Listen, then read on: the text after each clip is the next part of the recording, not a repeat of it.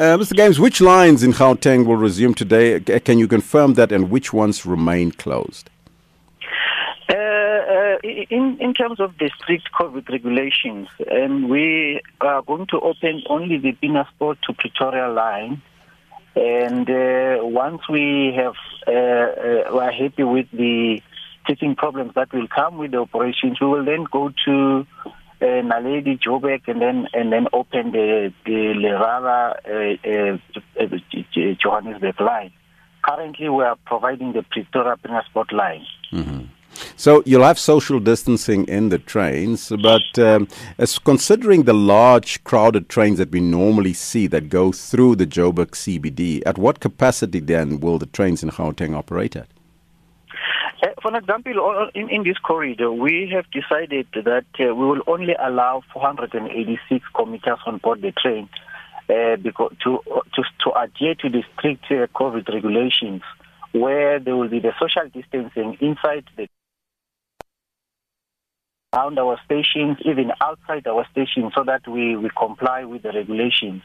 And the tickets that will be sold will according to what will be carried inside the train. So we are also inviting the public to understand and bear with us that we can't carry more. This is not business as usual. This is the new normal that we will have to deal with. And in terms of social distancing, we will follow those strict protocols.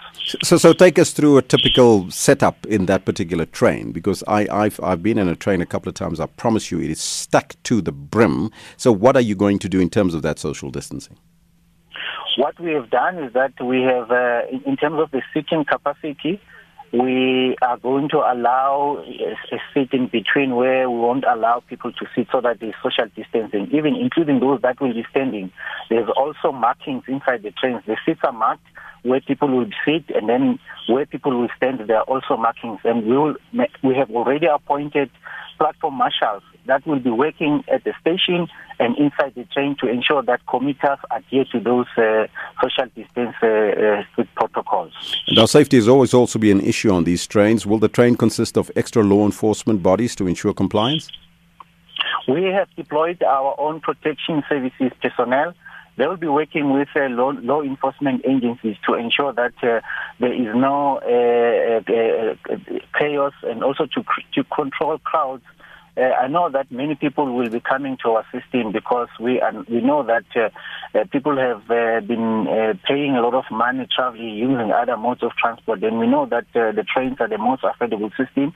We are anticipating quite a large number, but we are prepared in terms of security to make sure that they control the crowds, and also that the social distancing protocols are observed. Tony James is the Metro Rail spokesperson in Gauteng. Meanwhile, in KwaZulu-Natal, preparations are underway to have the province ready to resume its services as well. For more on this, we're joined on the line by the provincial spokesperson, Zama Nomganga. A very good morning to you and welcome. Morning to you, sir, and the listeners of SAFM. What lessons do you hope to get from the provinces like Gauteng that's opening, that have been given the green light to resume operations? And if you look at the phasing in of train lines that has been highly emphasized, how many lines will KZN hope to open? On our side, we'll be operating the corridor, only one corridor, that is Corridor A, that is between Umlazi and KwaMashu. That's the testing line that will be focusing when we resume the services. Looking at your infrastructure in KZN, was there any damage or vandalism to infrastructure during the lockdown period? That's the main issue also. When we went through the lockdown, we had some teething problems in terms of infrastructure, vandalism, also dumping on the lines. That's where now we are concerned, because we can't be able to run the services because of those issues. The encroachment also is still a main issue on our side. Your Umlazi and the KwaMashu side, your Thembalihle side, and the Ezoleti, there's a lot of litter that is happening there. Also, the peeling of cables and vandalism is still a main concern, because now we need to focus on that, because as PRASA, we are putting our commuters and our staff first in terms of safety. But now we need to make sure that we are fully satisfied Today we've got our MSC, Boguntuli, and then we've got our mayor of Itebu to come and do the final inspection on our side, because we need to make sure that all of us and the stakeholders, we are certain of the safety of our commuters. Also, the COVID protocols are well observed. We were moved as President because we were thinking, if need, you are told that. But those are the issues that we need to make sure that we look after and then we take care of. In terms of COVID protocols, at what capacity will your trains run in KZN?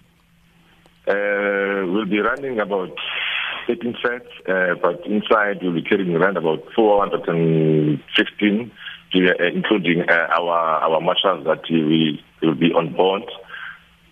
Also, we will be running fewer trips because we will need to focus on the morning and the evening trips. So 413, what is the normal full capacity? Is it 800? 800 to 1,000. Now, taxi operators will enforce their new taxi fares from today, countrywide, they say. Do you expect greater demand for train services moving forward, especially in KZN? Yes, that is why now we need to make sure that we are carefully considering the way how we're going to do this when we resume the services, because now the commuters will be floating on our system, and then we need to make sure that the marshals and the security, in partnership with the SAPS, the rail police, to make sure that we take care of the COVID protocols and then we control the crowds. Because now if we say we are just open, now we have an issue in terms of numbers. All right, that's where we got to leave it. That was the PRASA spokesperson in KZN, KwaZulu-Natal, Zama Nomganga.